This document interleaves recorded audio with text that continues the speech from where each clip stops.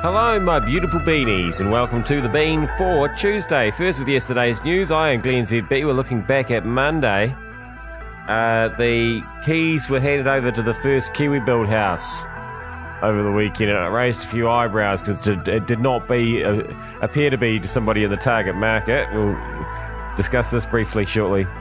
Unfortunately, we'll also be discussing the visiting royals because I have less control over this podcast than some of my other work. But first up, the Czech drug smuggler who we've said, that's okay, come and stay in New Zealand. What's going on here? Okay, now look, this chick, Carol Shrubreck, who's obviously a bad egg. Terribly. Came over here on a false passport, stolen from his mate, reckons that he was being chased for his life by corrupt people back in Czechoslovakia, corrupt cops. Promptly joins up with the Hells Angels, starts importing drugs left, right and centre, goes to prison. Let's just get rid of him. Well, the thing is, you've got to think about it, that in 2016, 2 years ago, he got 5 years and 9 months for being convicted of importing 5 kilograms of MDMA, which is the ingredient, as I understand it, used in methamphetamine. It had a street value of $375,000. And like you said, the conviction came after a judge discharged him without conviction 4 years earlier for arriving here with a false passport and lying to immigration officials. And for some unknown reason, and we're not going to know the reason apparently, the Immigration Minister, Ian Lees-Galloway, says no, he's used absolute discretion to cancel deportation liability and grant residence to this man. And the National Party, I think, rightly is saying, although they've been guilty of this in the past themselves, but their spokesman is saying, Michael Woodhouse, that is a former immigration minister, he's saying it's simply not good enough. Am I the only one who finds it amusing that this guy's name is Carol? Probably. Let's hear from the aforementioned Michael Woodhouse, shall we? What do you make of the letter? Well, it's a standard form letter that would go out with anybody who's had deportation liability suspended or cancelled. There's no new information in it, except we now know that he did initially gain residence under a false identity. That was inferred over the last 24 hours.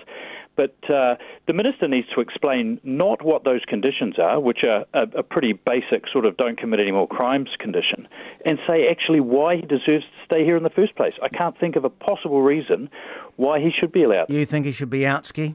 Absolutely, and he would have had I been minister. There are occasions when offending might result in a liability being suspended. But I had a bottom line over things like drug importation and supply, family violence, sexual offending. Those guys were gone. And he's one of them. He should have been gone. Right, we had this judge, this was in 2012, Judge Wade, who discharged him without conviction because he thought he might be at risk if he went back to the Czech Republic. Immigration New Zealand confirmed that they were reviewing the liability of deporting him in 2012. Who was the minister then? Would have either been Jonathan Coleman if it was in 11, Nathan Guy probably, but it's not clear whether or not the file ended up on a minister's desk. It's certainly not one that I can recall. The minister would be informed about this, surely, just on his background alone. Yeah, well, probably, but the question of whether there was a liability for deportation at that time, I haven't got the information to say. But even if there was, and on a finely balanced call, a previous minister might have suspended liability, he's effectively blotted his copybook by being sentenced to nearly 6 years in jail for drug offending. He had if he had a chance, and I'm not saying he did, if he did, he's blown it. He should be gone. And the minister hasn't yet explained why he thinks this guy should stay. So we're all a bit confused why we would give this guy... I think it's obvious. It's a witness protection thing, isn't it? He's testified against someone and now they're not doing a very good job, if that is what it is. But that's what it feels like to me, or have I just seen too many gangster movies? I don't know. Now, the first Kiwi build house went to people who looked like they could have afforded quite a nice house anyway. Well, what's the story here? We could not believe our eyes when the couple on TV were given the keys to their new government-helped $649,000 home, as this couple, A, weren't married, B, weren't 20, and had money from their parents to get into this house. What a rot. What a publicity stunt. We were expecting a struggling married couple with a couple of kids. For goodness sake, in our day, this is the teller, in our day, no one got their house before they were 20. So there's two. And it was the second one that popped into my screen as I was looking at it that made me make mention of it now rather than later. I know nothing, as the saying goes. I can look. Is it helping the bottom end? The answer is no. As somebody said to me a little while ago, it's helping the middle end. I tried to help them out by telling them that you could not. It was a physical impossibility to have a middle end, but they were insistent. Probably the truth is that I don't know. How did they get it? It really is it a bad look? Is it hypocrisy? Does it make a mockery of the whole housing scenario? A 4-bedroom house for a couple who aren't married, don't have any kids, and aren't even 20. And had help from the parents. It's good to have your own space, though, isn't it? I think it's like, even if you're just a couple, it's good to be able to get away from each other sometimes. Absence makes the heart grow fonder and all that. Unfortunately, we've got to finish up here to discussing the Royals. But at least I've managed, I think, to create a little bit of a for and against situation. Let's see which side of the fence Kate Hawkesby sits on. From the fuss and frisson over Wills and Kate to the delighted fans pouring out to see Harry and Meghan, it's a world away from the stiff upper lip of stuffy Prince Charles and seemingly disinterested Camilla. I say disinterested because I still remember that image of her earlier this year. Remember that at the Commonwealth Games opening ceremony, poring over her show program, looking decidedly bored. But then you could argue they just can't catch a break, whereas the young royals seemingly can't put a foot wrong. The new Duchess has the perfect background for public life. A career in acting has taught her how to work a script, a tight schedule, to look the part at all times, and to be a faultless clothes horse. The baggage of her deranged stepfamily who keep lobbing grenades from the sidelines via the tabloids haven't landed a single blow to her popularity, it would seem. I'm no big fan, to be honest, of Meghan Markle, but even I think the half-sister and the dad are way off base and have been nothing but awful, but she's handled it all the best way possible. Radio silence, the classic PR gold standard advice of not engaging the enemy. They seem, Harry and Meghan, a genuinely happy couple. He seems infatuated with her and will no doubt be impressed at how she's conducted herself on this tour, which is an exhausting schedule, even if you're not pregnant.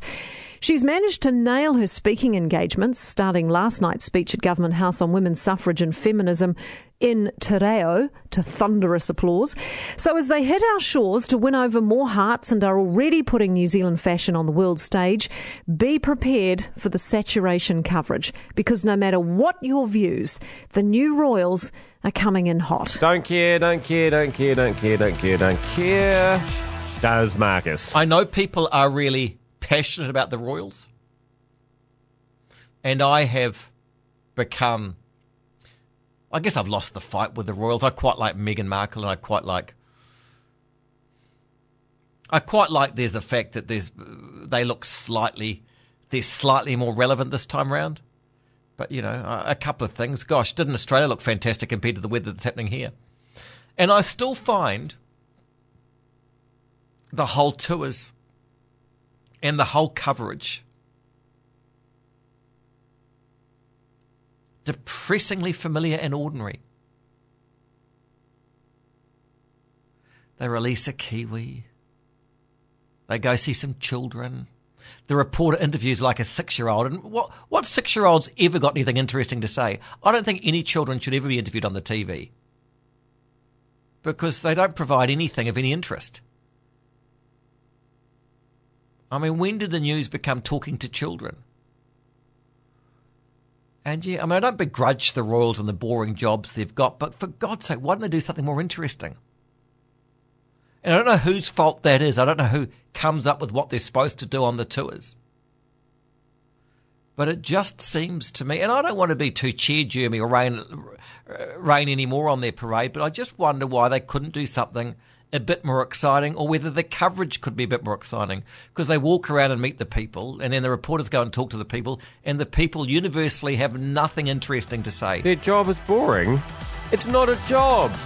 Walking around meeting people is not a job. And yet we do pay them to do it. How do I get that job? I suppose I'm just sitting here talking to people, meeting people. Shut up. I'm Glenn ZB. That has been News Talk ZB for Tuesday. I'll see you back here again tomorrow when I'll be doing more sitting here and talking to people.